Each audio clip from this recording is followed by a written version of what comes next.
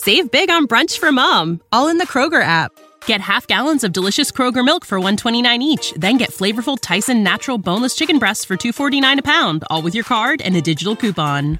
Shop these deals at your local Kroger today, or tap the screen now to download the Kroger app to save big today.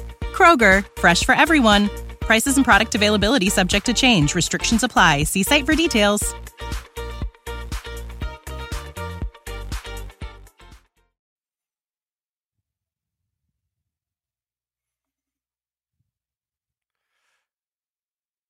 Duval, welcome into another episode of the Gen Jag podcast. I'm Jordan DeLugo, joined by Jeremy Markoski. As always, the 2021 NFL Draft is come and gone.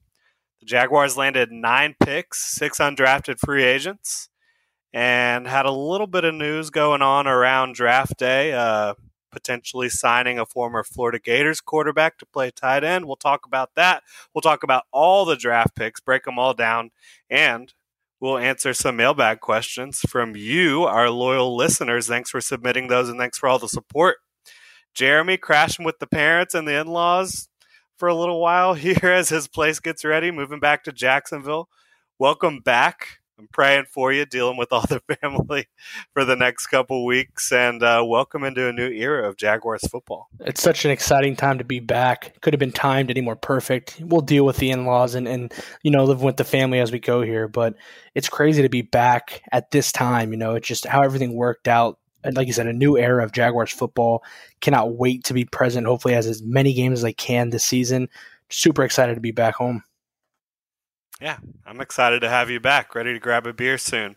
Make sure to check out genjag.com to keep up with all the latest Jaguars news and analysis. We're rolling out in-depth scouting notebooks and fits for the Jaguars draft picks right now. Just did Walker Little today, so we're midway through the second round. Got Andre Cisco coming up tomorrow. Make sure to check that out. Again, that's genjag.com. Big thank you to Bold City Brewery. Make sure to check them out at their downtown location on East Bay Street and at the Riverside Tap Room on Roselle. Got a ice-cold Duval Light sitting here waiting for me. Make sure to check those out. You can get them at Daly's Place, and I believe you can get them at all the Daly's locations around town. I think they're having a little exclusive deal going on with that, but yeah, go check it out. Beautiful looking can. Yeah, it's light beer. That top popping, that was music to my ears right there. Had a couple yesterday actually, just for moving in town. Can't complain. Not a bad beer. They haven't produced anything that's bad in my opinion, personally. Yeah, I mean, and if you're looking for a light beer in the craft beer scene, they're hard to come by. So go check it out for sure. Again, that's Bold City Brewery. Thanks to them. So we've got some news to get into here before we get to the draft. Nothing crazy, but a few little things coming up. Taven Bryan, 5th-year option, not picked up. But Urban Meyer said over the weekend that they do want him here. Well, how do you see this playing out over the next year or so? Because his 5th-year option, if for those of you who don't know, that's the 2022 season. He's still on the roster for 2021. I mean, this really just puts his back against the wall. We've talked about this numerous times over the last few months, the situation in particular. Taven Bryan has shown me nothing, not a single thing that warrants him being on this team, even past, the roster cuts prior to this upcoming season. I really don't, I have no faith in what he's shown me on film, on the field, really anything. So there's no surprise to me here that they're not picking up that 5th-year option. But again, no surprise also that Urban is saying the right things. We want him here. We need him here. He's still on your roster. He still takes up one of those roster spots right now. I mean, if you're looking at, who's out there on the street, I think you're pretty comfortable with keeping him here to at least see what he can do. But the future is not bright for Taven Bryan in Jacksonville. Yeah, he was an upside developmental pick when he was drafted in 2018 in the first round. Obviously, he hasn't developed into what you need. He is a guy that does have an enticing physical skill set, has not been able to put it together, but they'll give him a shot this summer, it looks like, and see if he can carve out a role on this team as a rotational player or just a bottom of the roster type of guy. It could be his last shot, honestly. If he doesn't, make the team this year, I don't think there's going to be a lot of teams clamoring to sign him. No, there won't. I mean, it just very seldom do you see this kind of situation where a player, especially a first-round draft pick, highly regarded, no matter how you put it, needs to excel and play at a first-round talent. Those kind of guys don't get second chances. Those aren't the kind of guys that you see, go on elsewhere, get another shot, get another team willing to, take them on a fresh slate.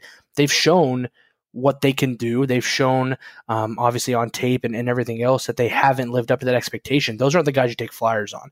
Now, your third, fourth, fifth round guys who maybe didn't pan out that you saw a lot prior to coming into the league, those are the guys you take flyers on. But like you said, this might be his last shot, his last real attempt to keep himself in the league past this year. Yeah, and I wouldn't be shocked to see another team, maybe a team like New England, who always seems to kind of, if you have a guy that they thought was talented coming out, it hasn't worked out with you, they kind of go give him a shot. But yeah, if he can't make this team, I'll say this, if he can't make this team, I don't think he's going to make it on any other team. He might get picked up, but I don't think he'll stick around long. Now, for scouts, some of the guys who helped bring you Taven Bryan, among others, they were fired after the draft. Chris Driggers, Director of Pro Personnel, Andy Dingler, Assistant Director of Player Personnel, Mark Ellens, Director of College Scouting, Paul Roll, Assistant Director of College Scouting. Those guys have all been fired. Wish them the best, obviously. They were holdovers from the past regime.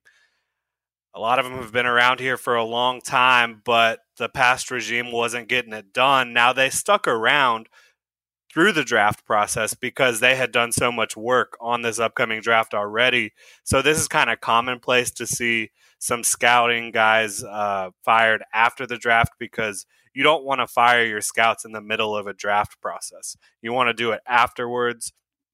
So best of luck to them. Obviously, they were not part of the future plans with general manager Trent Baalke and head coach Urban Meyer. So hopefully they can land some new jobs somewhere else. But fresh, this is just another example of the new era starting in Jacksonville. Yeah, like you said, no surprises here. I mean, this is known as the Black Monday for the scouting department.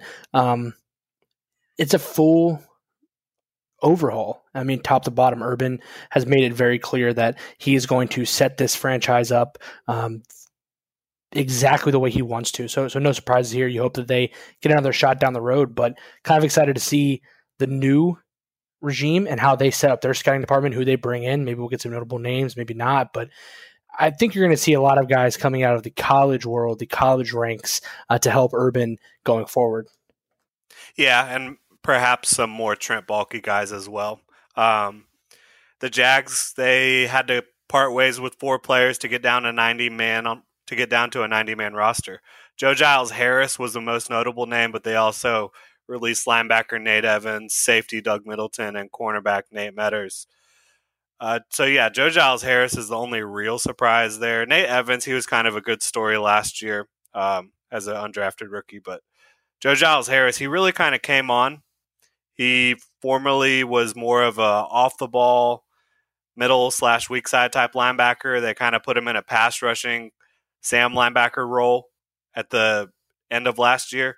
Had some nice results. I guess the current regime kind of didn't see enough from him to keep him around. I mean, you're making room for these new guys. That was definitely one of the most, like I said, notable cuts, a guy that you saw on the field a good bit last year.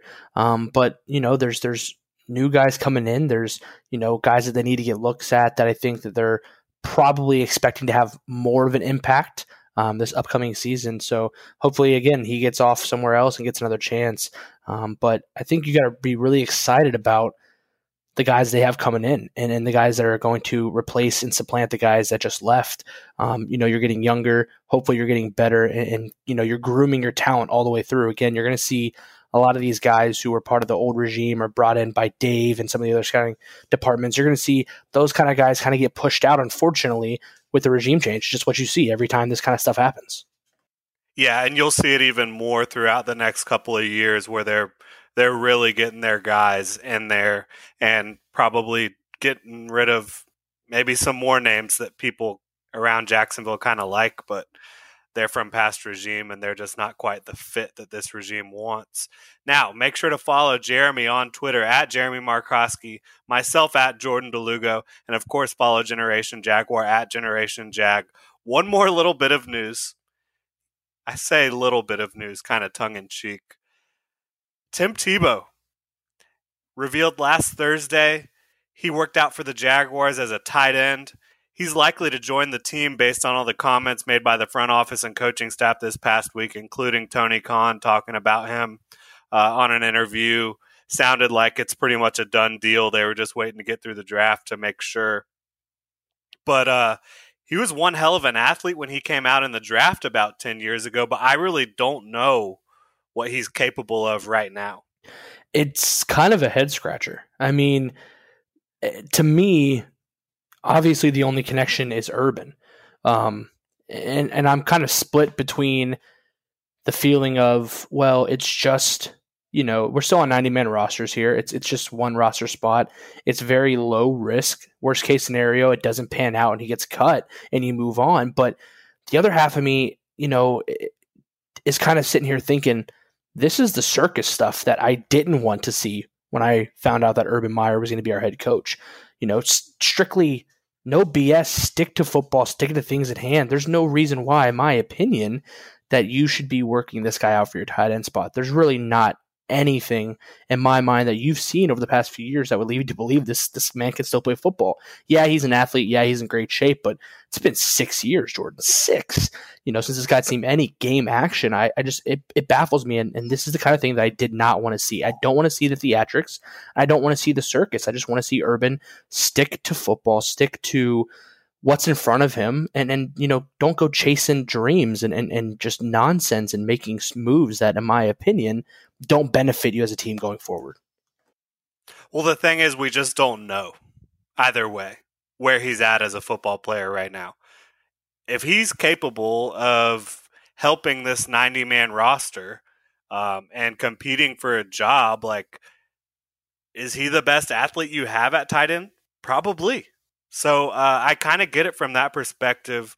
When you look at his testing numbers, again, those were about 10 years ago, but they were off the charts when you look at it from a tight end perspective, especially that vert and that 3-cone, which you kind of see the explosiveness and you see the agility there. I don't have a single problem with it. I think it's going to be good for fanfare, which obviously, that doesn't help your football team really, but it helps the business side of things. And then it's going to be good for the culture, I believe. I saw Jihad Ward tweeted about it. He wasn't a big fan, but if he can help you, great. If not, I don't believe it's some move that is going to really cost you anything in the long run. Right, but it's a stunt nonetheless, and that's what bothers me. I don't think Urban looks at it that way at all, but I understand what you're saying. Then he's got to be living under a rock, and these are the kind of things that, and I understand that that everyone's going to have their own opinion and disagree on it. But do you think this would happen anywhere else except for Jacksonville or except for where Urban Meyer was the head coach? No, but this is a unique situation. This is a guy who groomed Tim Tebow, recruited him out of high school. They have a special relationship. It's a different situation than anywhere else in football. You're right, but this has never happened outside of this as well. And what I mean by that is, look at this situation, like you said, a guy who's groomed a guy all the way through, has this relationship. At some point, that comes to an end, not your relationship with him, but just the reality. And then the fact of the matter is that this can't keep happening. This never happened at all. And I don't know if the situation has ever popped up to where, a coach finally gets a shot, has had a former player from 6 years ago or however long it's been, get another shot. It's mind-boggling in my opinion. But like you said, it could work out really well.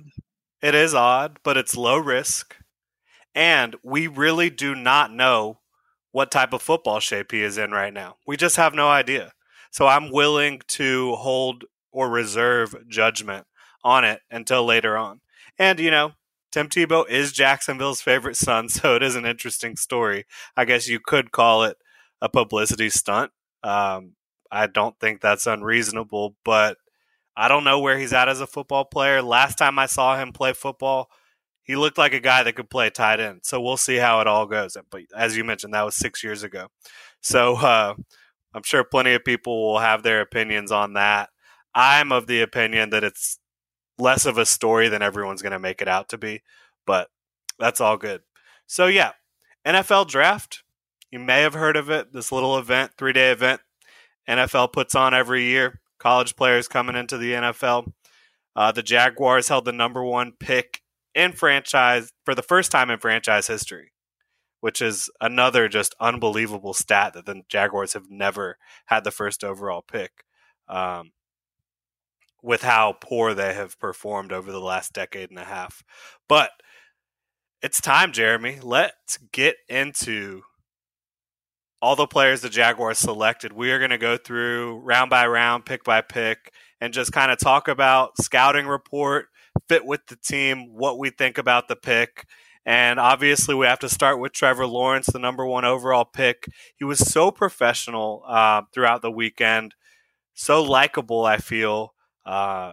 He set the record for Fanatics for jersey sales on opening night of the draft. But, you know, Jacksonville doesn't have any fans, doesn't have a big enough market. Fans. Right. He's a playmaker, will be a leader and the face of the franchise from day one.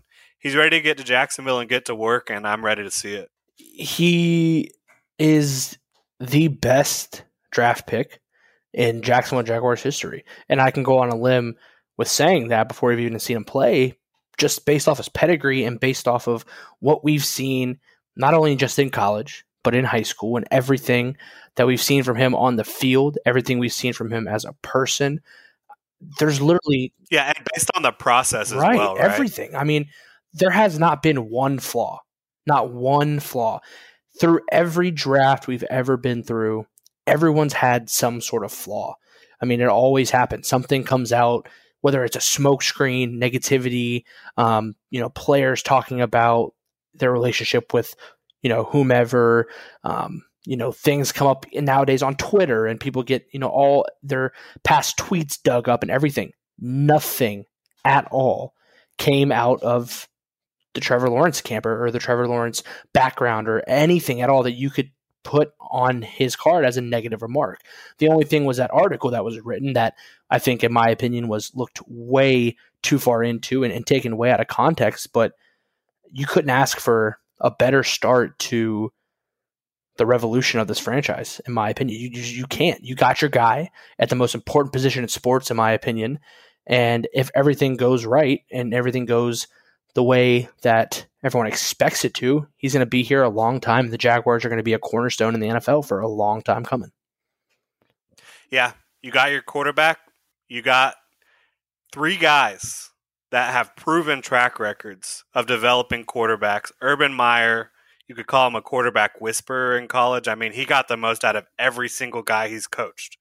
And then Darrell Bevell and Brian Schottenheimer, very good with quarterbacks in their own right. Both of them have helped with Russell Wilson and various other guys throughout their careers. I don't think you could ask for a better situation from that perspective. There's really not much else to say. If you're looking for some Trevor Lawrence gear, we might have something over at genjag.com. We've got our A New Hope tees still on pre-order. Tomorrow, Thursday, final day. Thursday, May 6th, final day to pre-order those and make sure you get one on the first batch. They will be more limited after that, so you can go check that out again at genjag.com. Now, we already knew that was happening. That was the worst kept secret in football. Urban Meyer said after the pick happened, they knew that he was going to be the pick in late January, early February. Now, what we didn't know was what the heck the Jaguars were going to do after that. We knew they wanted speed. I think they got a lot of speed, especially with this next pick. At number 25 overall, the Jaguars, they stood pat here. They didn't make a move. They didn't go up or down. Took Trevor Lawrence's teammate, his running back, Travis Etienne. Now, I think you and I based on our brief conversation we already had, I think we're going to have some differing opinions on this pick. Why don't you go ahead and start? So it just kind of made me scratch my head a little bit. I mean, first thoughts right off the bat were, why? Why do you take a running back at 25? You just had a season where you saw an undrafted free agent post some of the best numbers for a rookie, especially obviously for an undrafted free agent in NFL history at that position. You found a guy who you're going to be able to lean on, your bell cow back, 3-down guy. He's not great in the passing game, but he can show that he can be effective. So it just didn't make any sense to me when you have the glaring needs on the team and you have these guys that we've all looked at on our boards as guys that we pegged at 25 still available. I mean, they could have had the pick of pretty much anybody at that point. If you go back and look and see who's all available, these were guys that have been talked about repeatedly: Barmore, Richie Grant, Tevin Jenkins, Trayvon Mooring. I mean, the list goes on. The draft really shaped up in an odd way to me. So I wasn't too thrilled about that pick. I don't know if it was more of a best player available or a reach for familiarity for Trevor.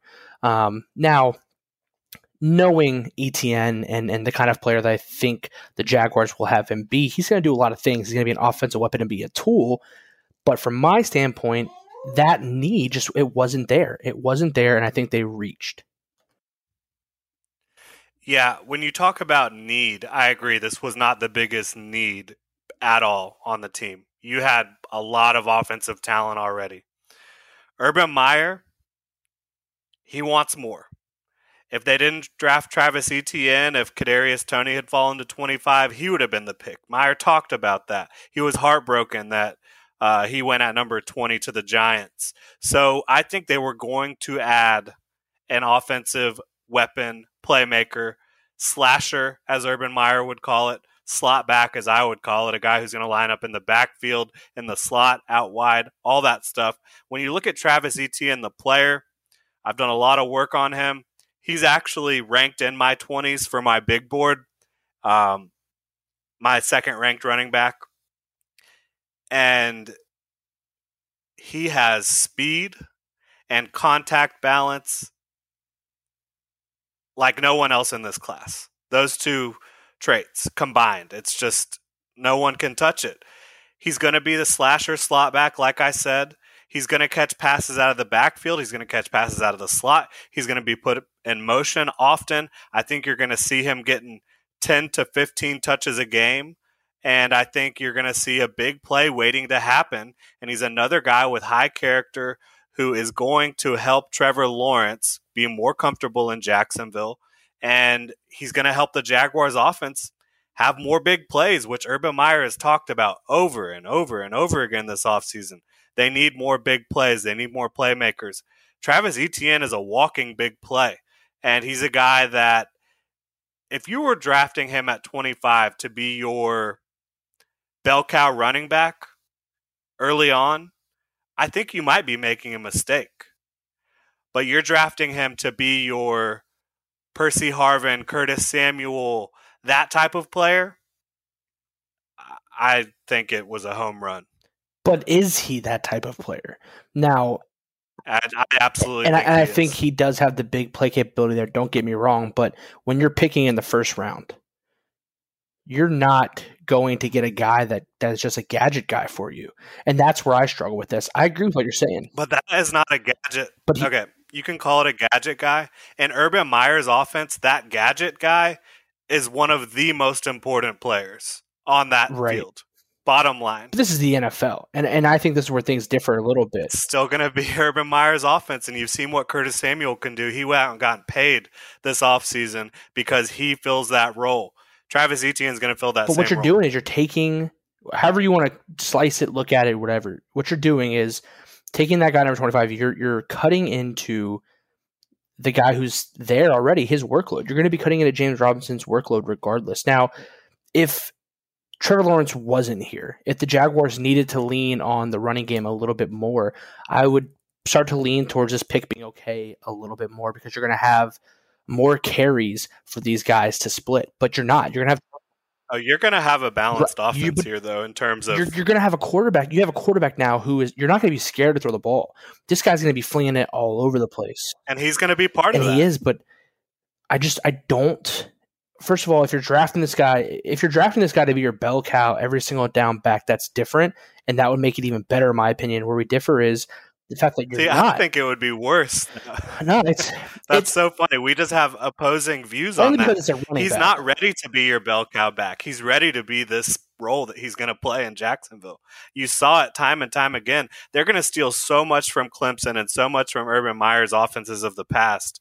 I think it's just a perfect fit, and I just don't think we're going to agree on this. I think you're right. You don't take a running back in the first round. We've both come to agreements on that. 9 times out of 10, you don't. So I think it makes it. But do you take a playmaker? Yes, you do, but not when you already have one at that position who's proven to be a stud, a guy that you can lean on. You go get bigger, and this fits right into the need versus best player available. First of all, I don't think he was the best player available. In my opinion, I think he's very close, but I don't think he was. And I think it was so close that when you have bigger glaring needs on your team, you fill that with your first round pick. If you want to go get a guy who's going to be a different type of back, an explosive playmaker, home run, whatever you want to call it, you could have gotten that guy in the 3rd, 4th, and 5th round. Why'd you waste number 25 on him? I don't think that's true. And so I disagree. I think you can look at a guy like Chuba. What's running back? You can go get some of these other running backs who I'm not saying they're not going to be ETN, but you don't need that. You have James Robinson. You don't need a guy who's going to be a number 1 on your depth chart when you've already got one. That's what I'm saying. You can take that pick later. You're still going to need to break up the carries. You're going to need to break up the touches. I get that. Go get another guy that has a similar skill set later in the draft rather than doubling up and picking that guy in the first round. That's all I'm saying. I don't think there's a guy with a similar skill set in this class, to be completely honest. At 215, with his contact balance and speed, there's just not another similar player. You can say there's guys that can fill that role, but ETN, I think, is going to be a feature guy in this offense, whether it be on 3rd down as a back, whether it be in the slot, whether it be making linebackers and slot corners just pause for a moment when he goes in motion because you don't know what the Jaguars are going to do. I think it's going to work out perfectly, and we'll see how it all goes, but we've got a lot more picks to get to. Number 33. First pick of the 2nd round, first pick of day 2. Tyson Campbell, cornerback from Georgia, 6'1", 193 pounds. He has got speed and length. He rarely wins at the catch point, and he needs to get a lot stronger, in my opinion, to be able to play more physical early on in routes. I think you're going to see a lot of press man in this Jaguars' new defensive scheme with Joe Cullen. For me, this was a reach. Absolutely. We both agreed in our prior conversation. This was the worst pick in the draft. And kind of piggybacking on 25 here, it made the ETN pick look a little bit better to me originally going into 33, knowing who was still there. I started to stomach it a little bit. I was okay with it, knowing that all of these guys that we pegged at 25 are still there at 33. It made me think, wow, man, they really did go ahead and get a guy who's going to be an explosive playmaker. They got him a little bit earlier, maybe a little unnecessary, but all those players that you wanted in those 2 spots are still there. So you can go out and get one of those guys. Go get Barmore. Go get Mooring. Go get Richie Grant. Go get somebody. And they settled for Campbell, and that was kind of a head-scratcher to me. I didn't have him pegged above any of those guys, and unless they know something we don't, or unless he fits a scheme or what they're looking to do better than we have an idea of, this one doesn't make sense. I think it was a reach for need. They felt like they were weak at the cornerback position, which, I mean, let's be frank, they are. They're weak all over the defensive side of the ball. I get you've got Griffin. Oh, I completely disagree about being weak. I get you've got Griffin, and I get you've got Henderson, and we have great hopes for Sidney Jones and even Trey Herndon. We've seen some, but the fact of the matter is the defense has been terrible. Now, I don't think that it's the worst position group on the defensive side of the ball, obviously. I think you could have gone elsewhere, but I see, again, players picked after who in my opinion, were better than Campbell and better. He wasn't even close to being the best player available, and it was a reach. So I think it's a double negative here. It's a double bad pick. You could have gotten Barmore, a guy where that defensive line, like you said. Now, there's character questions about Barmore, and I get that. And I do believe what you're going to see with this regime is they're going to get guys that fit their culture, and I don't think that they were sold on Barmore being that. And I also don't think that they were sold on Barmore being that type of player as a first-round pick, and a lot of people weren't. I mean, the whole NFL wasn't. He fell much further than anyone expected. He did, and I can understand that. But even if we're not talking about just Barmore, what about all those guys that you talked about, Richie Grant, Trayvon Mooring? I mean, there was just more there, and I thought that those guys would, A, have been more impactful, B, were better players available, and C, fit a need on the team that was bigger than cornerback. This kind of, takes me back to the Taven Bryan pick. And I know it's not necessarily the same because this defense is not anywhere near where it was back then, but it looks like they reached and drafted into a position of strength on their defensive side of the ball. I don't think the defense is strong at all, really anywhere, to be honest with you, besides maybe, the linebacking core has some solid pieces there. But out of all the position groups that I would have pegged for a top draft pick on defense, cornerback was not one of them. Yeah, Urban Meyer came out and talked about they like his versatility. They like that he played safety in high school. I will say there are some moments on tape where he's lined up in the slot and his length causes problems. In that small area, he's so long, it causes problems at the catch point. But for the most part, this is a guy that is sticky in coverage, that once the ball is in the air, once you're at the critical moment in the play, that's where he fails. And that is just not good when you're talking about drafting someone at number 33 overall over a bunch of players that are going to be immediate impact starters. In my opinion, Tyson Campbell is not going to be that. And it is similar to the Taven Bryan pick in that you are banking on traits.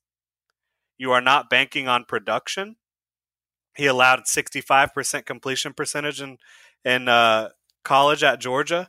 That's not good for an outside corner that's been starting for several years for a guy that's going to be drafted at number 33. He just doesn't win at the catch point. I think he's competitive. I just don't know if you're ever going to get him to become a guy that has those instincts when the ball's in the air. And that, so in that sense, it is similar to Taven Bryan banking on those traits. And I think it's a risk. I do think the Jaguars think his speed and length will win in the slot. That's what I'm guessing that they're thinking. I don't know if I agree with them, and I would not have taken him here. Yeah, that's the only saving grace for this pick, because I think that they realize the deficiencies they're going to have in the nickel and in the slot. I mean, the game of football dictates that your slot guy, your slot corner, your nickel corner, however you want to put it, has to be a guy who's going to get up, make contact, be able to cover a multitude of different types of receivers. You're going to have your tight ends, your running backs, your slot guys. They're going to have to cover pretty much every type of pass catcher out there. And I understand that the Jags, at least from my perspective, don't have a lot of guys from that cornerback room, from that DB room that are going to come up and make solid contact. So hopefully where he does excel is in the run game and in the short passing game. Hopefully he can be a secure tackler. But I do think that's really the only thing that I could not a liability. That's the only thing that makes sense to me. It's the only thing that I can look at this pick and say, okay, I could see that, being their motivation, and maybe it was, maybe it wasn't, but everything else, it just doesn't pop out on tape. Like you said, he is long, he is athletic, but there's not some great stuff on that tape. We've seen, quite a few receivers have their way with him. Like you said, a 65% completion percentage for a cornerback. I mean, that's ungodly. That's a quarterback's completion percentage being 65 that's great. And you've got one guy letting up that number. That's insane. If that's what you're doing at the NFL level, that's one thing. In college, for a 33rd overall pick, you got to be in the 50s at worst. Just statistically, when you look at the best guys coming out throughout recent draft history. So, yeah, this is a reach. I think if you want to ask, okay, well, you're so smart, Jordan. What cornerbacks would you have drafted instead of Tyson Campbell? Well, one, I probably wouldn't have taken a cornerback. Two, if I was going to take a guy that I think can be versatile and defend the slot, Trayvon Merrick can do that easily, and he's shown that he can do that and be a playmaker. And then you look at Asante Samuel, he can do that. He's not as long, and I think that's probably why you look at Tyson Campbell and why he's a Jaguars pick. Also, that he was a former 5-star. Urban Meyer seems to be kind of obsessed with getting those guys that had the traits coming out of high school. But yeah, I would have easily taken Asante Samuel, who has the versatility to play in the nickel or outside. And then I would have also taken a guy, Elijah Molden, ahead of Tyson Campbell. He's not the speedster, but he's a football player that is tough as nails, and he has versatility in that he can play nickel or safety. So, yeah, I think this was a miss. Hopefully the Jaguars will be able to develop him and prove us all wrong on this, but I think it was a reach for sure. Now, moving to number 45, you've got another guy who, in my opinion, is a reach. Left tackle Walker Little hasn't played a down of football since week 1 of 2019. He does show bend, some flexibility, some balance. I think he has good functional athleticism. He's 6'7", 313 pounds. And for being 6'7", he's not as long as you would think he would be. He needs to play more consistently with his leverage and with his angles. His final game in 2019, which was the final game he's played, because he had that ACL tear and then opted out in 2020. That was a good showing. He didn't give up a single pressure. I thought he looked like he improved a lot of his deficiencies and inconsistencies in that game. And he showed more as a run blocker in that game, getting some explosion in the run game, getting some guys off the line of scrimmage a little bit. But that was one game. That was the last thing we've seen from him since 2019. And so you're talking about a risk. This is a guy, you haven't seen him play since he tore that ACL. He did work out because he is healthy now, and he tested pretty well in some areas. But I'm more hopeful about this Walker Little pick than I am Tyson Campbell, but I'm still critical of it. I think that the player that they could be getting maybe open up their eyes just a little bit too much. Now, I think as an offensive lineman, you are probably better equipped to come back from injury and then again from opting out and, get yourself back into game shape more than you would be if you were a receiver or a running back. I think there are certain positions in football that you can't just pick back up like you never left. However, offensive line, I think, is one of those positions. I think if you keep your size, you keep your drive, you keep your strength, you can hop right back in there. So I think what they're expecting him to be and what he can be based off of what we've seen throughout his career at Stanford, even before that, the prospect, the recruit that he was, this guy can be one of the top offensive linemen in the league. The question is, can you get him there? Can you get him back to being one of those top performers? The size is there. Like you said, he's not as long, but he's big. He doesn't have the extremely long arms, but that's why he's, probably going to be a swing tackle, can maybe play inside. You took him at 45, so, there's not as much pressure on you to really peg him as a tackle right out of the gate. If this guy can show that he can improve, can get back to game shape, get back right into the swing of things, I think he could be a very versatile player all on the offensive line. I don't hate it. I think he provides some depth in an area where we need depth. We need players, especially with the injury history that the Jaguars offensive line has seen over the past few years. You need a guy who can be ready to play any position at any time, and I think Walker Little gives you that flexibility. Yeah, I just don't know if he can play inside because of the leverage issues at being 6'7". I just think he would get blown up by some of these interior defensive linemen. But I think he might get blown up by some of the edge rushers he would face too. He's not ready, I don't believe, to come in and play yet. I think it'll take a little bit of time. And fortunately, in Jacksonville, with this fit, he does have time. Cam Robinson is starting on the left side, Jawan Taylor on the right side. Don't know what their futures look like, but in 2021, those are going to be your starters unless something major changes. I'm not nearly as critical of the Walker Little pick as I am Tyson Campbell.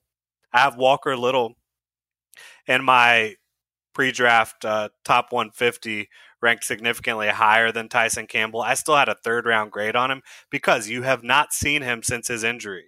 That is an issue. That does give it inherently more risk. And prior to his injury, outside of the one game in 2019, he was fairly inconsistent, especially as a run blocker. Obviously, you care more about the pass blocking, but there were some deficiencies there as well. I think when you look at his overall talent base and skill set, I get why you would be excited about him at 45. And if he had played in 2020 or been able to play in 2019 the whole season, maybe you'd be looking at this as a no-brainer, no-risk pick. But the way it currently stands, I do think there's a fair amount of risk involved. And when you look at Campbell, you look at Little, you're talking about 2 5-star recruits, 2 guys that Urban Meyer has known about for years, and 2 guys that he's banking on their upside. It really contradicts Urban's message that they were going to go out and get 4 impact playmakers right away. Obviously, Trevor Lawrence is going to be an impact player. I expect ETN to be an impact player because of all the things he can do and the different ways you can line him up across the offensive side of the ball. But Campbell and Little here really kind of head scratchers when you think about their message going in, which was first 4 picks are going to be 4 immediate impact players. These last 2 guys, they're not that. Yeah, I don't think they are. I mean, you could say Little's going to push people, Campbell's going to push people, but is that really an immediate impact? I don't know. That's up for debate, I suppose. Now, their final pick of day 2, the first pick of the 3rd round, this is far and away their best pick on day 2. Andre Cisco, safety, Syracuse. Now, he comes with risk as well. He is still not recovered from a torn ACL that he suffered in 2020. So this is an injured guy. Again, you look at Trent Baalke's history of drafting guys with knee injuries. This falls right in line with that. So there's that risk there. There's more risk with this pick than if you're drafting a guy that's healthy. That's just the way it is. But when you look at what Andre Cisco can do on the field, he absolutely should have been a 2nd-round pick, I would say. Speed. Very, very fast. Excellent range. Amazing playmaker with the ball in the air. I mean, he's got, 14 interceptions and 20-something career games. A lot of pass deflections. He can absolutely lay the wood coming downhill, but he is inconsistent in his pursuit due to discipline, angles, urgency. He's another guy that if you could have seen him play in 2020, you'd feel much better about it. I think with medicine, the way things have been progressing in that regard, there is less concern for his knee than there would have been in the past. I think this guy is going to come in and be an impact player. Like you just talked about, 24 career games, 15 total turnovers. Dude is an absolute ball hawk. And I know that you mentioned it. What's the most important thing a defense can do? Give the ball back to your offense. He has proven time and time again that's what he can do. He obviously slid due to the injury concerns and all that kind of good stuff, but when you go back and look at the trend over the last couple of years of guys coming into the league off injury, I guarantee you, and I'd probably put some money on it, that the success rate is starting to vastly improve. No longer do you see guys come in and flame out as they're coming off of injuries. Now, I mean, even if you look so far as back as Todd Gurley, had a couple solid years, it's catching up to him, and I understand that, but Cisco's not going to be a guy who's putting up that much wear and tear on his body, unless he's flying around just drilling guys, which I hope he does. He's obviously shown the physicality on tape. Does have, some inconsistency, like I said, with pursuit, but all in all, this guy is a see ball, get ball kind of guy. exactly what you need on this defense. Yeah, and he didn't start in high school until his senior year. So you talk about maybe more experience, more playing time. He can get even better when it comes to discipline and the pursuit issues that you kind of see pop up on tape. But yeah, you want a guy when you have an offense like the Jaguars have with Trevor Lawrence at the helm, all the good running backs you have, all the good receivers you have.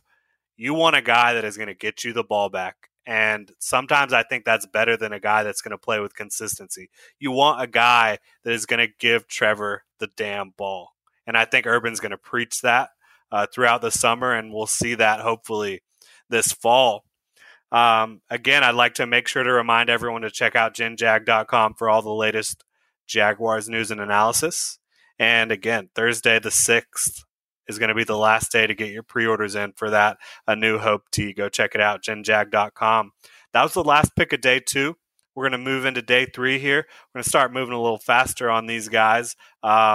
Obviously, your day 1 and 2 picks are the most important ones that you've got, and we're going to get through the rest of the draft, and then we're going to get to the mailbag questions. Number 106 overall, top pick of day 3, top pick of the 4th round, defensive tackle Jay Tufele. Now, when you want to talk about the Jaguars reaching, for Tyson Campbell, Walker Little, this was the opposite. This was an absolute steal. Jay Tufele should have been a 2nd or 3rd round pick at worst. He's fast for his size. He's powerful.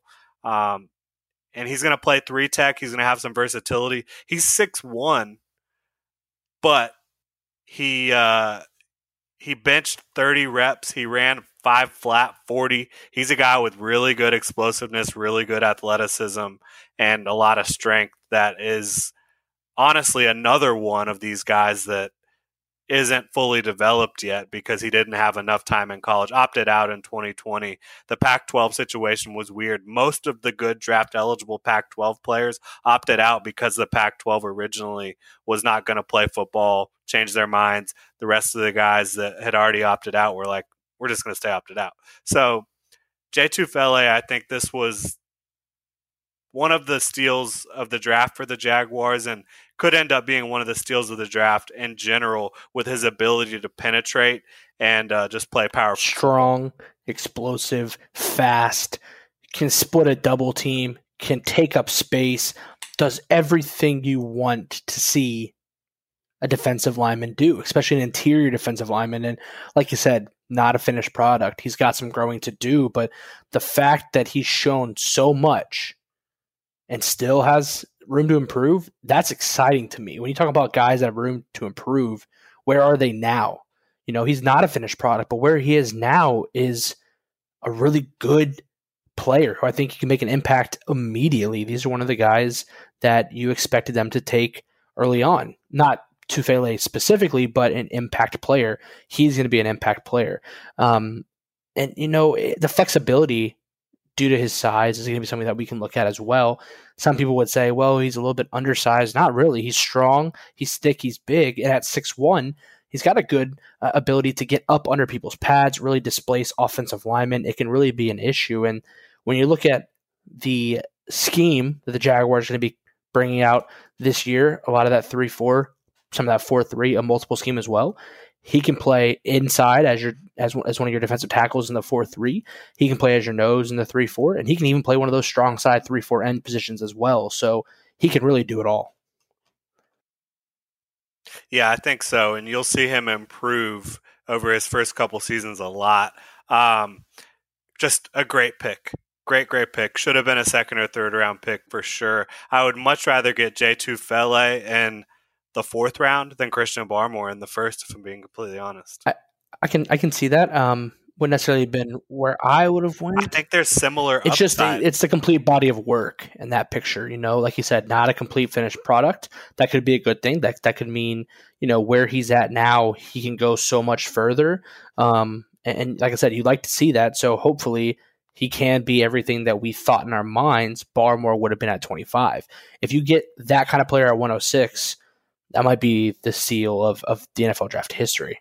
Now, that might be a stretch. Might be a little bit of a homer there, but Okay, Tom Brady's yes, like, okay. All right, maybe hello. the second biggest steal in NFL draft history. But again, if you get a guy at 106 who's going to produce like you expected a guy at 25 or 33 to, that's a win.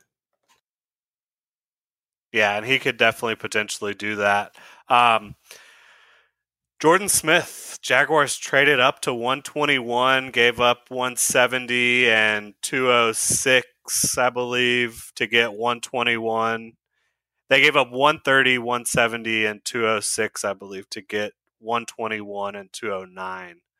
So you're trading up for a guy that's an edge, former, fairly big recruit. I mean, originally went to Florida, got in some trouble, transferred to JUCO, and then got to UAB. But he's another really long edge player. Was fairly productive at UAB, but to give up draft capital and reach, again, I'll use that word reach, for an unathletic guy that isn't strong, I don't get this one. I would have loved for them to sit there at 130 and take Quincy Roche or Jonathan Cooper, both of whom can come in and contribute as situational pass rushers.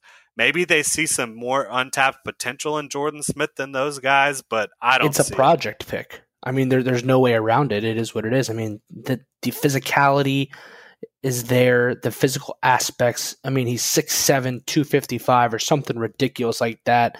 That's a guy that you can hopefully see learning how to bend the edge, get his hands up, really cause some disruption to the quarterback in the pocket. But yeah, I can't really fathom that trade up there.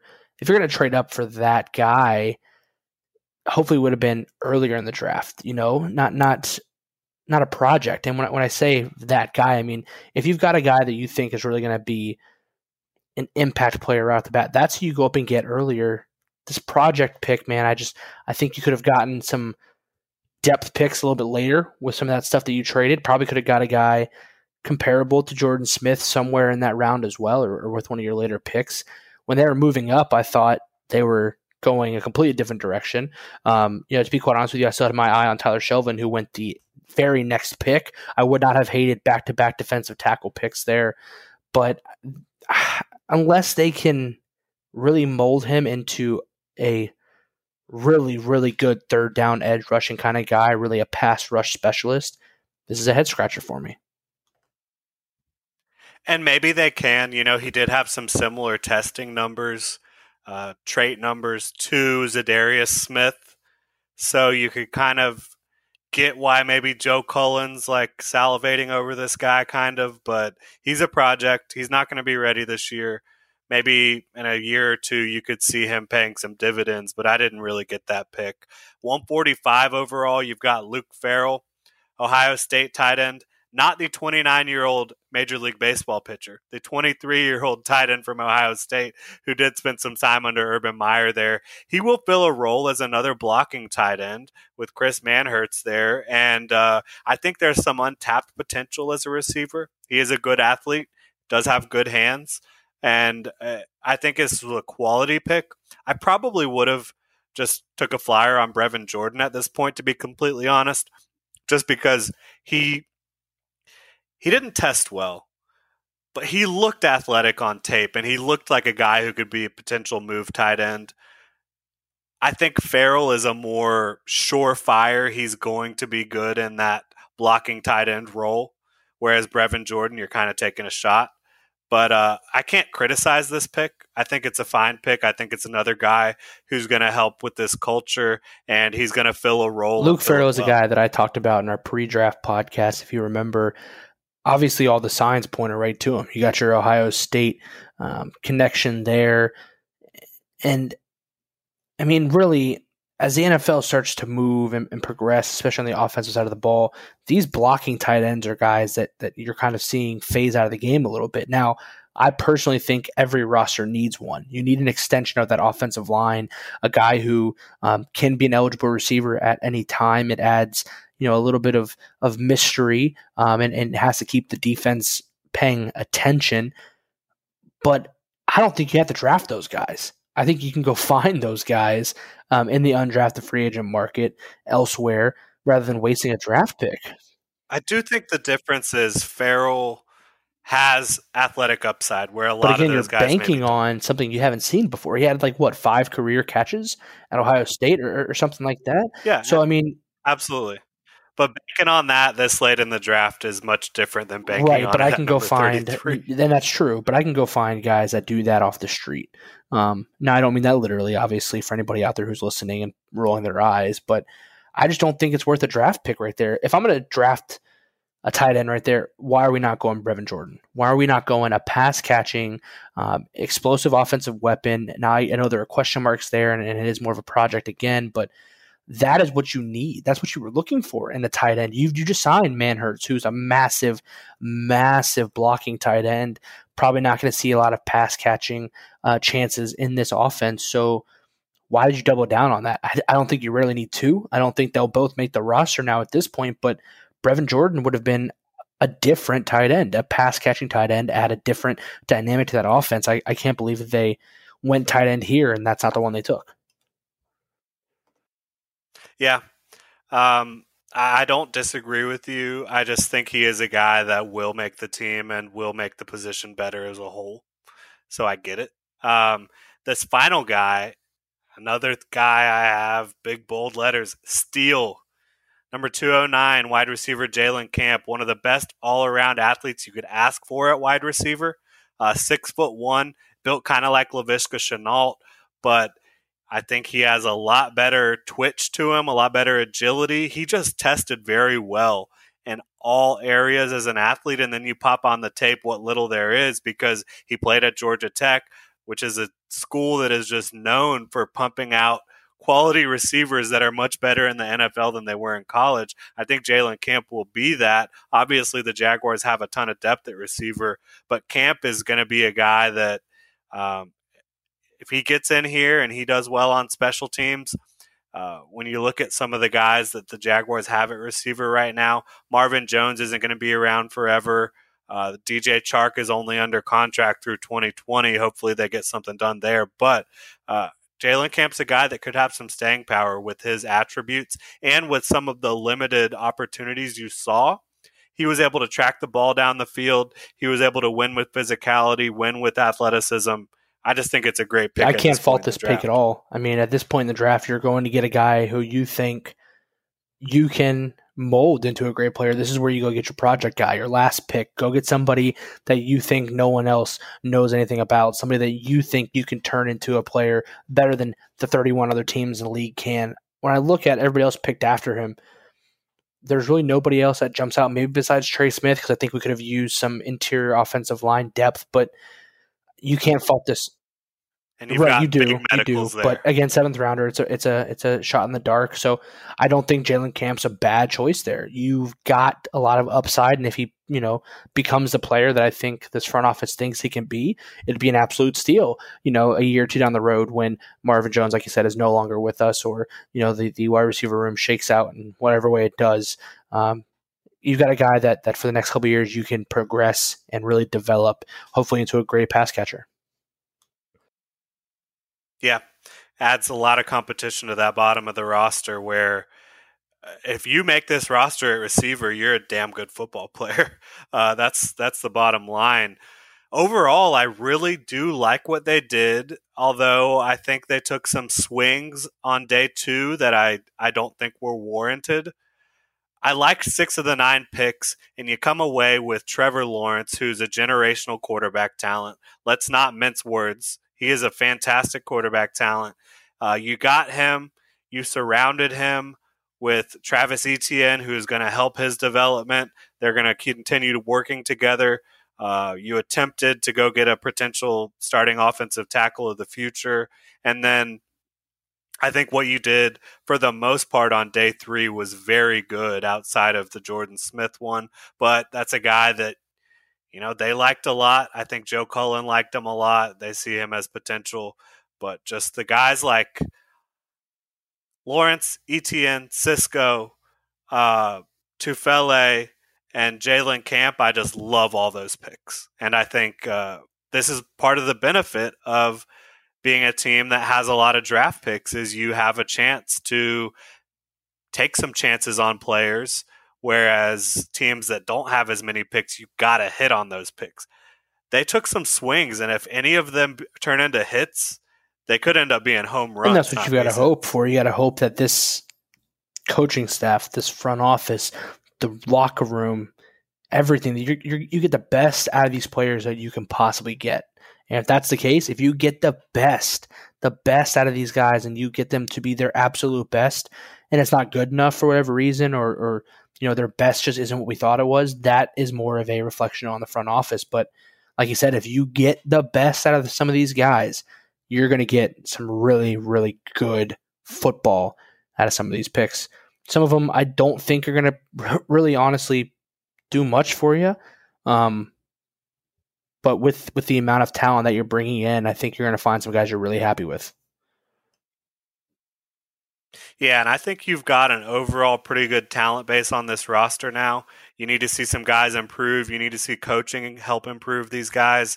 And we'll talk about, season outlooks and all sorts of 53-man roster stuff much later down the road. But you got to feel a lot better about the talent base right now, obviously, especially with Trevor Lawrence in the fold, than you did just a few months ago. So overall, I think the Jaguars did a good job. They took some swings. Hopefully they will prove me wrong with the Tyson Campbell pick especially, and Jordan Smith as well. So that's it for the draft. I mean, I can't believe it's come and gone already, but that's where we are. May 5th here, Cinco de Mayo. Are you a little relieved that this is all kind of done now? I feel that there's kind of been a weight that's been kind of dropped off everyone's shoulders. No longer do we have to answer the questions of, will the Jags take Trevor Lawrence, even though we all knew it was coming, but also the purgatory that I feel like we've been in for years. It's finally over, and it's so relieving. Yeah, it really is. It's a new era, bottom line. It's the Urban Meyer and Trevor Lawrence era. I'm excited for it, ready to get into it. A couple more players they did add via undrafted free agency. They added 6. I think the really interesting guys here are Dylan Moses, who I'm guessing you're probably going to see kind of a redshirt year here for him. He really struggled in 2020, was not ready to come back from his injury, his knee injury that happened in 2019, I don't think. And it showed. He's a guy that prior to that injury was considered one of the very best linebackers in college football and one of the top draft prospects at the position in college football. So if you can redshirt him, get him back to health, he's a guy that could pay some dividends and have some staying power in the long run. DJ Daniel, cornerback from Georgia. I hate to say it, but I think he might be a better football player than Tyson Campbell from the same team. That's that's the thing. That's tough. If that does turn out to be true, then you just wasted 33. I mean, you completely just wiped out on that one, and that's a tough pill to swallow already. I mean, he played better football than Tyson Campbell at Georgia. I'll tell you that right now. You can talk about he doesn't quite have the the measurables or the traits that maybe a Tyson Campbell does. We're only 5 days out, man. You're already calling undrafted free agents better than your right. Well, no, because I watch both of these guys. When I'm watching Tyson Campbell, I'm seeing DJ Daniel as well quite often. And, he's not a fast guy, 4.5 40, but he does have some good length. And he was more disruptive as a cornerback at Georgia than Tyson Campbell was, and he played very well at the Senior Bowl. So it's interesting. I don't want to go down the Tyson Campbell rabbit hole again, but I think at the very least you can be excited that is a potential good undrafted free agent signing. And then you've got Josh Imatorbhebhe, however you say his name, from Illinois. He's one of the absolute freaks that you can find in this draft. 46.5-inch vertical. He's not quite as fast as you would like. I think he ran a 4.5 something 40. But when you talk about a guy that can go up and give me one of these guys to even perform half as well at their respective position that James Robinson did last year, and I'm happy. You're basically adding an extension of your draft class. And I think a lot of teams, what really propels them over the top is finding those undrafted free agent guys that are really going to not only push the guys around them to be better, through competition, all that kind of stuff, but can come into the league and make an impact. You don't have to be the world's greatest player. You don't have to be, a top guy in the NFL. We got really lucky with James Robinson, but if any of these guys can come, make a roster, and make some sort of impact, that's only going to create a better team from the bottom up. Yeah. It'll be exciting. I think they did a good job. I think they did a really good job in undrafted free agency because all three of those guys I mentioned definitely could have been draft picks. There's questions about them, but you got Trevor. That's the most important thing. And Travis Etienne is absolutely going to help out on offense, regardless of the value there you might not like, but he is going to help your offense out a lot. Jay Tufele is going to help out a lot. Andre Sisco, assuming he gets back to health, is going to help out a lot, even this year, as long as he's able to get healthy before training camp, which he does plan on. So you got to be excited there. Now, it's time to get into our mailbag. We haven't done one of these in a while. Wanted to give our listeners the opportunity to, guide what we're going to talk about here a little bit.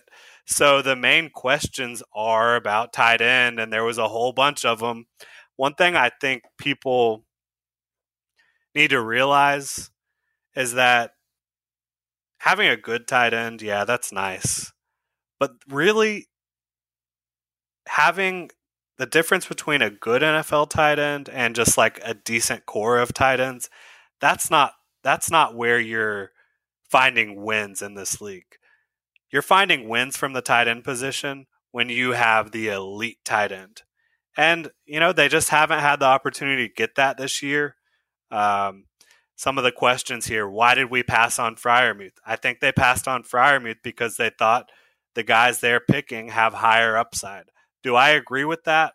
No, I would rather have Freiermuth than Campbell or Little, but they play more important positions in the grand scheme of things.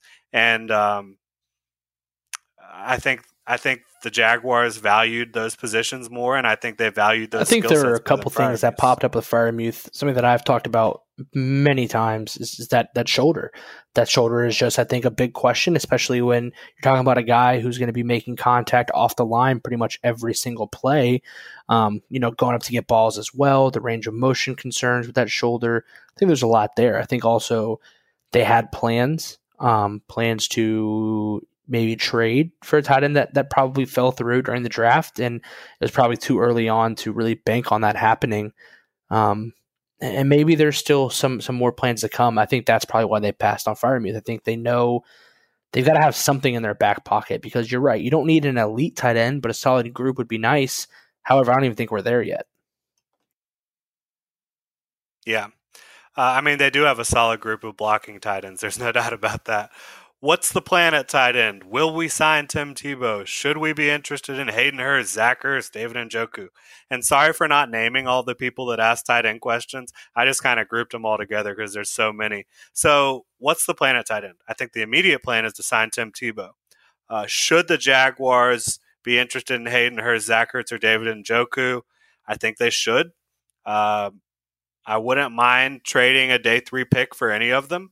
I wouldn't give up much more than that. The Jaguars do have 2 fifth-round picks and 9 overall draft picks next year, so I think you could be okay getting rid of one of those picks for a guy. I've seen some rumors that the Eagles might be planning on releasing Zach Ertz. Hayden Hurst and Njoku are younger players, obviously, than Ertz is, although Hurst isn't. Hurst was pretty old when he came out. So, but anyways, yeah, sure. I think if you can go get a receiving tight end for a day 3 pick. We'll obviously sign Tim Tebow. I think that's pretty much written in the sand. It just, the question is, when will they announce it? Should we be interested in Hurst, Ertz, and Njoku? The answer is yes. You should be interested in anybody who's going to improve the talent on your team, especially from one of the more deserted positions in your franchise. But the only thing I want to make sure we have to be very clear about is you don't want to jump the gun. You don't want to act too fast and put yourself in a worse position than you could potentially be in the future. And what I mean by that is, like you said, the Eagles are probably going to release Ertz before the season starts. I don't see him being on their roster week 1. The same could probably be said with Hayden Hurst. It's a little less likely that they'll cut him, but they will move him. They drafted Kyle Pitts, declined his 5th-year option, made it pretty evident that he's not a part of their future plans. I understand that. So that might be a guy, like you said, throw a late pick out there. Go ahead and take a flyer. He's a Jacksonville kid, went to bowls. I'm sure he'd be ecstatic to be back. David Njoku, you've got to take a flyer on that guy. He's athletic. He's fast. He's a different breed of the tight end position. However, you haven't seen him pan out like you thought he would since he's been in the NFL. So you've got to address the tight end position still. And I think one of those 3 guys have a very good chance of being on this roster at the beginning of the season. Yeah, I do too. We'll see. And again, I just don't think as much as the tight end position has been talked about, I think fans are valuing it much more than the organization really is. It's not an essential position to have a playmaker at. Would it be nice? Yes. But you have playmakers on this roster coming out the wazoo. So it's not absolutely necessary. Would it help Trevor? Yes. Would it help the offense? Yes. But is this offense going to be talent deficient in the playmaking department without one? No. James Usov on Twitter. If our plan was to go cornerback early, why did we pass on Greg Newsome at 25? I love Newsome. I get why people would want him at 25. I would have been fine with that pick as well. I would have probably been higher on it than Etienne at first, although I think Etienne arguably has just perhaps even more ability to have a major impact on the game with his playmaking ability. But I don't think the Jaguars' plan was to necessarily, we have to go cornerback early. I think they got out of day one. They got their quarterback. They got Travis Etienne, who's their playmaker, and they were able to, sleep on it overnight, take a look at everything was on the board, and they just really thought Tyson Campbell presented the best opportunity for them to get better. I don't agree with them, but I think that was their thought process. I don't think it was, we have to take a cornerback. I agree. I think things kind of shaped up a little bit differently than they thought. Once you get to 25, it's very clear that Etienne would not have been there at 33. So I'm okay with that decision. Now, would they maybe have been a little shocked to see some of the guys who fell to them at 33? I would have thought so, but apparently not, because they went ahead and took Campbell anyway. So it appears that he was higher on their board than anybody else that we had previously discussed, or they wouldn't have taken him there. I don't necessarily think that was the pick to be had at 25. Again, if Etienne wasn't there at 25, obviously Kadarius Toney wasn't there, it would have been very interesting to see where they would have gone. I still don't think it would have been Newsome, though, regardless. He is somebody that I liked as well, somebody that I would have obviously held in much higher regard than Campbell, and I think pretty much everybody in the football world did. So were they necessarily set on cornerback going in? No, but they had to have had their mind made up on Campbell as a top target for them early on. So Newsome probably just wasn't in their plans. Yeah, they value Campbell's speed and length. They value the fact that they've known about him for a long time, and that's why they took him at 33. I think Newsome's a much better player, don't get me wrong, but I don't think the Jaguars saw that distance in terms of the difference in Newsome and Campbell, although I think they're wrong about that. But next question comes from Instagram, AstroTurf_FL. Why do these fans complaining about the draft think they have any idea what's going on, Jeremy? That's all we are, just some fans complaining or praising. I mean, you want involved fans. You want, a good, strong following. So, AstroTurf_FL on IG, man, we're a part of that group. We're just a couple of guys, a couple of fans who, can complain or praise whichever way we feel fit. Yep, no doubt about it. Although we do put in a lot of work, so if you put in a lot of work and you see fit to complain, then I think you have every right to. Now, TM Rose 10 on Instagram. How do you see our front seven looking in 3-4, 4-3, and what is the biggest deal in the draft for the Jaguars?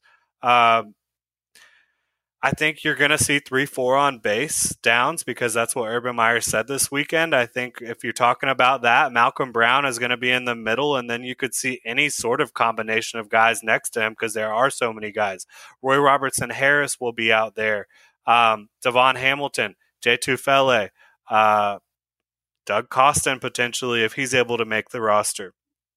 There's a ton of guys to fill up that defensive line rotation. I don't know if you have the elite guy right there on the interior at least. I do think Josh Allen has the potential to be elite. He hasn't done that yet, but he was battling injuries last year. Caleb Von Chason obviously has a lot to prove, but that's how I see it. I think you're guaranteed to see Malcolm Brown in the middle on base downs. And other than that, I think there's going to be a lot of moving parts. You're right. Base 3-4, I think, is what fits this team best. We'll see that the most. Malcolm Brown is undoubtedly going to be your man in the middle just because of his build and the way he fits into that scheme. I do have some questions, though, on how the 3-4 and the 4-3 are going to look, especially personnel-wise. I think, from my personal opinion, from our standpoint, the team is better fit personnel-wise to see that 3-4 a lot more frequently. But when you do get into that 4-3, it's very clear that Miles Jack becomes your middle linebacker, in my opinion. But you've also got Joe Schobert, who I think is more of a traditional middle of the pack guy, and you're going to have to probably flex Miles Jack to the outside because I don't see a lot of other linebackers who can play either the Sam or the Will. Now, Josh Allen is a little bit of a tweener guy. I think he'll probably line up at defensive end in those 4-3 sets, but that's going to open up a linebacker spot for you. Who do you replace on the edge? Is it going to be Chason? Potentially. I think still he's probably one of the guys that they see fitting on the edge more consistently than in a typical 4-3 linebacker role. So I think you got some question marks there, but the one thing I really do like about the defensive line is the fact that you've got Malcolm Brown, like I mentioned, who's going to be your stalwart in the middle in that 3-4. He's going to be your big space eater, gap eater. He's going to take up the center and the guards if he can. That's his role in that defense. But when you switch over to the 4-3, you've got Tufele, you've got Doug Costin, you've got Devon Hamilton, you've got so many guys I think who can be effective from those two positions in the middle, and they do things a lot differently than Malcolm Brown does. So I think no matter which way you go, there's going to be a few questions, on how personnel is going to play out. But I think you see the structure and the building blocks to have a very dynamic hybrid defense. Yeah, and I think they're going to be very good against the run, and that's going to allow them to have a chance against the pass to get off the field on third down. So that'll be hopefully a nice a nice change from the last couple years around here. Oh, don't forget the biggest steal of the draft. I didn't know your biggest steal of the draft. Biggest steal of the draft. Well, we did already talk about that. I'll say Tufele. say it's Jay Tufele. I just think he's too good to healthy, be a third. Healthy at Cisco. I think healthy, he's going to be probably one of the best players out of this class. And if he's not healthy, then I agree with Tufele. Especially with the fit, like we said in Jacksonville.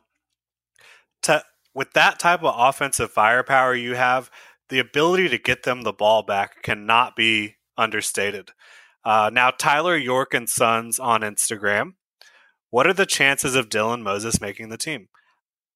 I kind of hope that he's just kind of like an IR guy all year, and they just really bring him back slowly, rehab that knee injury, and then see what you can get out of him if he's fully healthy going into the following season. So I think there's a good chance that Dylan Moses sticks with the Jaguars through 2021, whether it be practice squad, IR, whatever. If you're talking about him making the 53-man roster and like contributing this year, that might be tougher. I was going to kind of ask the same questions that you just did. If we're talking about 53-man roster here, I think it's pretty easy to say that there's a 0% chance we see him on the 53-man roster this year. However, he would just have to make incredible strides. It would be something that would surprise a lot of people. But they even came out and said, he's here to rehab with us. So I think the chances of him being with the organization are 100%. I don't think you make that statement and bring a guy in like that just to cut him before the season starts. They'll probably put him on the PUP list to start work on that rehab. And I think, if I'm not mistaken, that PUP list allows you to not have to take that extended roster spot. So he won't be taking up any space. He can learn the scheme, get acclimated to the NFL. And I don't think it's a bad idea with the kind of upside that Dylan Moses has. Yeah, I'm with you 100%. Harry Birch, Harry_Birch_5 on Instagram. Where are we in 2 to 3 years? In 2 years, you should be late in the season making a push at winning the division, making a push at the playoffs, competitive. Year one, you're probably going to see some growing pains, and I understand that, and we're expecting that. By year two, though, with Trevor Lawrence as your quarterback, with all the strides you're making, hopefully in free agency and everything else to come, there's no stopgap here. There's no time for you to slow things down and take time to build a winning team. This team needs to win now. You're going to have guys that are going to be expensive coming up in a few years who are still on rookie deals, who are huge playmakers for you. You need to capitalize on that while you can. We see that becoming more of a trend in the NFL. So I think in 2 years, you're fighting for a playoff spot, fighting for the division title. And in year three, you're making the playoffs. And if you're not, it's a failure and you're moving on to the next guy. I think if Urban hasn't made the playoffs by year three, he's probably out of town. I think you got to make the playoffs in year two. I think you got to win a playoff game at the very least in year three. Plain and simple. I think you should be competing into December this year. If not, I think that'll be a disappointment. But I wouldn't be surprised if this year, like you said, the growing pains, and then year two, you better be in the playoffs, in my opinion, in year two. Bosch Jergman on IG, one of my best friends in the whole world, Josh Bergman, just had a baby. Shout out to him. How many Super Bowl appearances for Trevor and Duval? That's a tough one. I mean, I don't care who you are. Like, loaded question, right? Even if you're going to ask me right now, how many Super Bowls do I see Patrick Mahomes going to?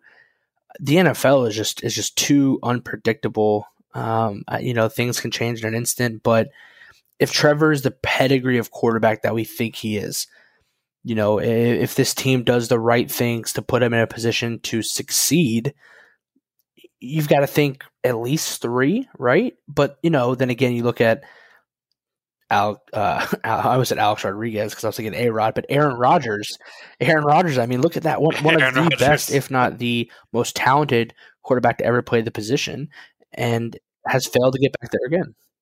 And I think that's an example of the team not really doing what they need to do around him. And I also think he's an odd bird, kind of, Trevor Lawrence is going to be that leader that you want always. And I'm not saying he's going to be a better football player than Aaron Rodgers, but I think he will be a better teammate than Aaron Rodgers. And I think that does matter. But yeah, this is such a crazy question. I love it, Josh, but let's just say 3. I think we can both agree on that. 3 Super Bowls for Trevor. Let's say Trevor's here the entire time. His entire career plays in Duval, 15 years. Yeah.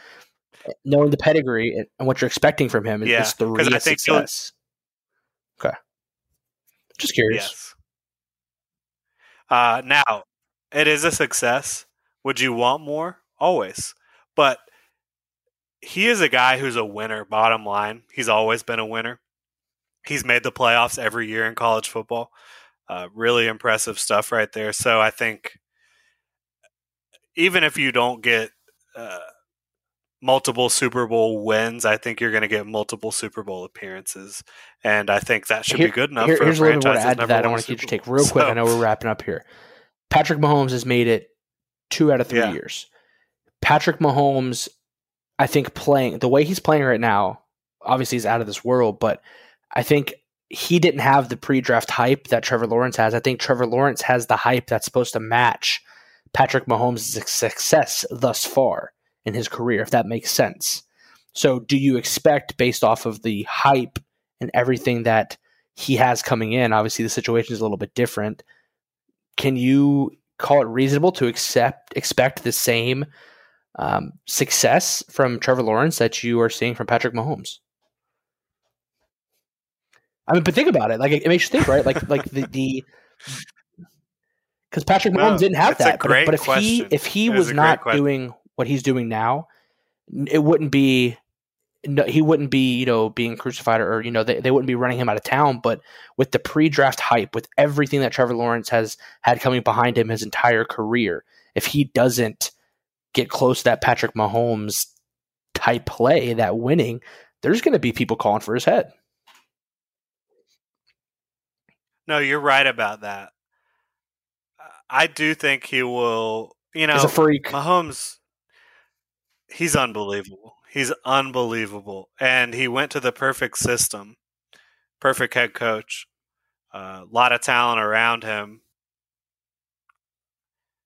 Yeah, I think Trevor should perform at a similar level. No. Is he going to be the same style? No. I don't think you'll see quite as many no-look passes from Trevor Lawrence. But will you see off-script plays that just wow you? Yes, absolutely. Trevor Lawrence, that's one of the biggest reasons he's a no-brainer. He's very good at everything at quarterback, but his plays that he pulls out of his ass every game, you see 3 or 4 of them at least. Those are the type of plays that win you games in the NFL. I think Trevor Lawrence is going to continue to be able to do that at the next level. So yeah, 3 Super Bowls for Trevor. Chance Hester, and that's 3 Super Bowl appearances. Hopefully they would win multiple, but we'll see. Chance Hester, and I mean 3 Super Bowl appearances for the Jaguars. All right, people, get excited. Let's not be like, oh my God, that's not enough. We have to be careful with putting our expectations on too high of a pedestal because of where we are. This is still the NFL. It's still the most competitive league in sports, in my opinion, and I just think that we've got to remember that. For sure. Chance Hester. He's also a good buddy, good friend of the show, Jags YouTuber. Who leads the Jags in receiving touchdowns, receptions, and who is the clutch guy Trevor goes to on third down in tight situations? I think this is a really interesting question. For me, and I'm not trying to dodge the question, but I just think I think that DJ, Visca, and Marvin all can fill all 3 of these questions. And I just don't think we will answer touchdowns and receptions, and you can answer the clutch guy as well. But I think on third down situations, Trevor is going to be looking for the open man. That's my answer. Because I think all 3 of those guys are good enough and clutch enough to get the job done on third down. That third question, who's going to be the third down guy, is going to be something that has to develop. Who leads the Jags in receiving touchdowns? I'm actually going to say I think it's Marvin Jones. I think people are not going to hold him to the same standard, I think, in Jacksonville that they had previously. I think people are going to be more focused on LaVisca, more focused on Chark. I think Marvin Jones is going to get a lot of one-on-one opportunities, and I think he's really going to show his experience and mesh well with Trevor early. I think that's why he'll lead the league in receiving touchdowns. Receptions, I'm sorry, lead the team. Ooh, lead the league? Yes, back that up a little bit. I was about to say, hot take, baby. Now, but he is the only guy that has 9 touchdowns. So I think that's going to carry on. I think you're going to have a plethora of weapons here, and it's going to work to their advantage. But he's going to go find the vet early, and I think it's going to be Marvin Jones. Who's going to have the most receptions? I think it's going to be DJ Chark. I mean, he's your number 1 guy. He really is. Trevor's going to be looking for him a lot and often, and I think DJ Chark has shown the ability to get open consistently, and now that you have a quarterback that can get you the ball, especially downfield, I think we're going to see a huge bounce-back breakout year again from DJ Chark. Who's going to be the clutch call on third downs? Like I said, it's going to take some time to develop that relationship, but I think I can narrow it down to 2 people just because of what I think, kind of how the NFL offense works and what guys thrive in these situations. I think it's either going to be Visca or Travis Etienne. I really do. I think Etienne is a familiarity thing, and Trevor's probably going to be looking for him often. He's going to be a safety blanket. I don't think we have any tight ends who are going to be that safety blanket. And then Visca, just because I think of where they're going to line him up in those situations. Really anywhere, a lot inside, I think, this year, a lot more inside now that you've got two really prototypical outside receivers. And I think he's going to be a guy who's going to not be focused on as much in those clutch situations, and Trevor's going to be able to find him open a lot. Yeah, I'll take, like I said, I'm not going to do the clutch guy because I really do think all three of those guys are going to get a ton of targets on third down. But receiving touchdowns, I'll take DJ just to mix it up a little bit. He is a guy that he had a ton of receiving touchdowns a couple years ago. He is the guy that can make the most spectacular catches, although Marvin Jones is very good at that. But DJ can really have that crazy catch radius that you're looking for, where Trevor can just kind of toss it up to him and get it anywhere near him, and he'll go get it. And then receptions, I'll take DJ with that as well. So I guess go get him on your fantasy roster. Especially in a PPR. I guess is what I'm trying to say, right? Touchdowns and receptions. He was targeted 92 times last year in 13 games. He was dealing with injuries through some of those games. I think he's going to be targeted easily 100. He should really come close to that 80, 90 catch mark this year. Yeah, that'd be awesome to see. He's very deserving. And then he'll be very deserving of a big-time wide receiver contract. Hopefully the Jaguars are the team to give it to him. But that's going to do it for this show. I really appreciate everybody sending in those mailbag questions. Sorry if we missed yours. Let us know. Follow Jeremy on Twitter, at Jeremy Markowski, myself at Jordan DeLugo, Generation Jaguar, at Generation Jag. Please like the show, subscribe on whatever platform, give us reviews on the Apple Podcast. Those help just so much more than you know for people being able to find the show and enjoy our content. And again, check out genjag.com for all the latest Jaguars news and analysis. And if you're listening on Thursday, May 6th, final day to get your A New Hope t-shirt pre-order in. That's going to do it. Thank you so much for listening and supporting and sending in your mailbag questions. We really appreciate everybody. Shout out to Bold City Brewery, the one and only sponsor of the Gen Jag podcast. Enjoy your weekend, Duval, and go Jags. Save big on brunch for mom, all in the Kroger app. Get half gallons of delicious Kroger milk for $1.29 each. Then get flavorful Tyson natural boneless chicken breasts for $2.49 a pound, all with your card and a digital coupon. Shop these deals at your local Kroger today, or tap the screen now to download the Kroger app to save big today. Kroger, fresh for everyone. Prices and product availability subject to change. Restrictions apply. See site for details.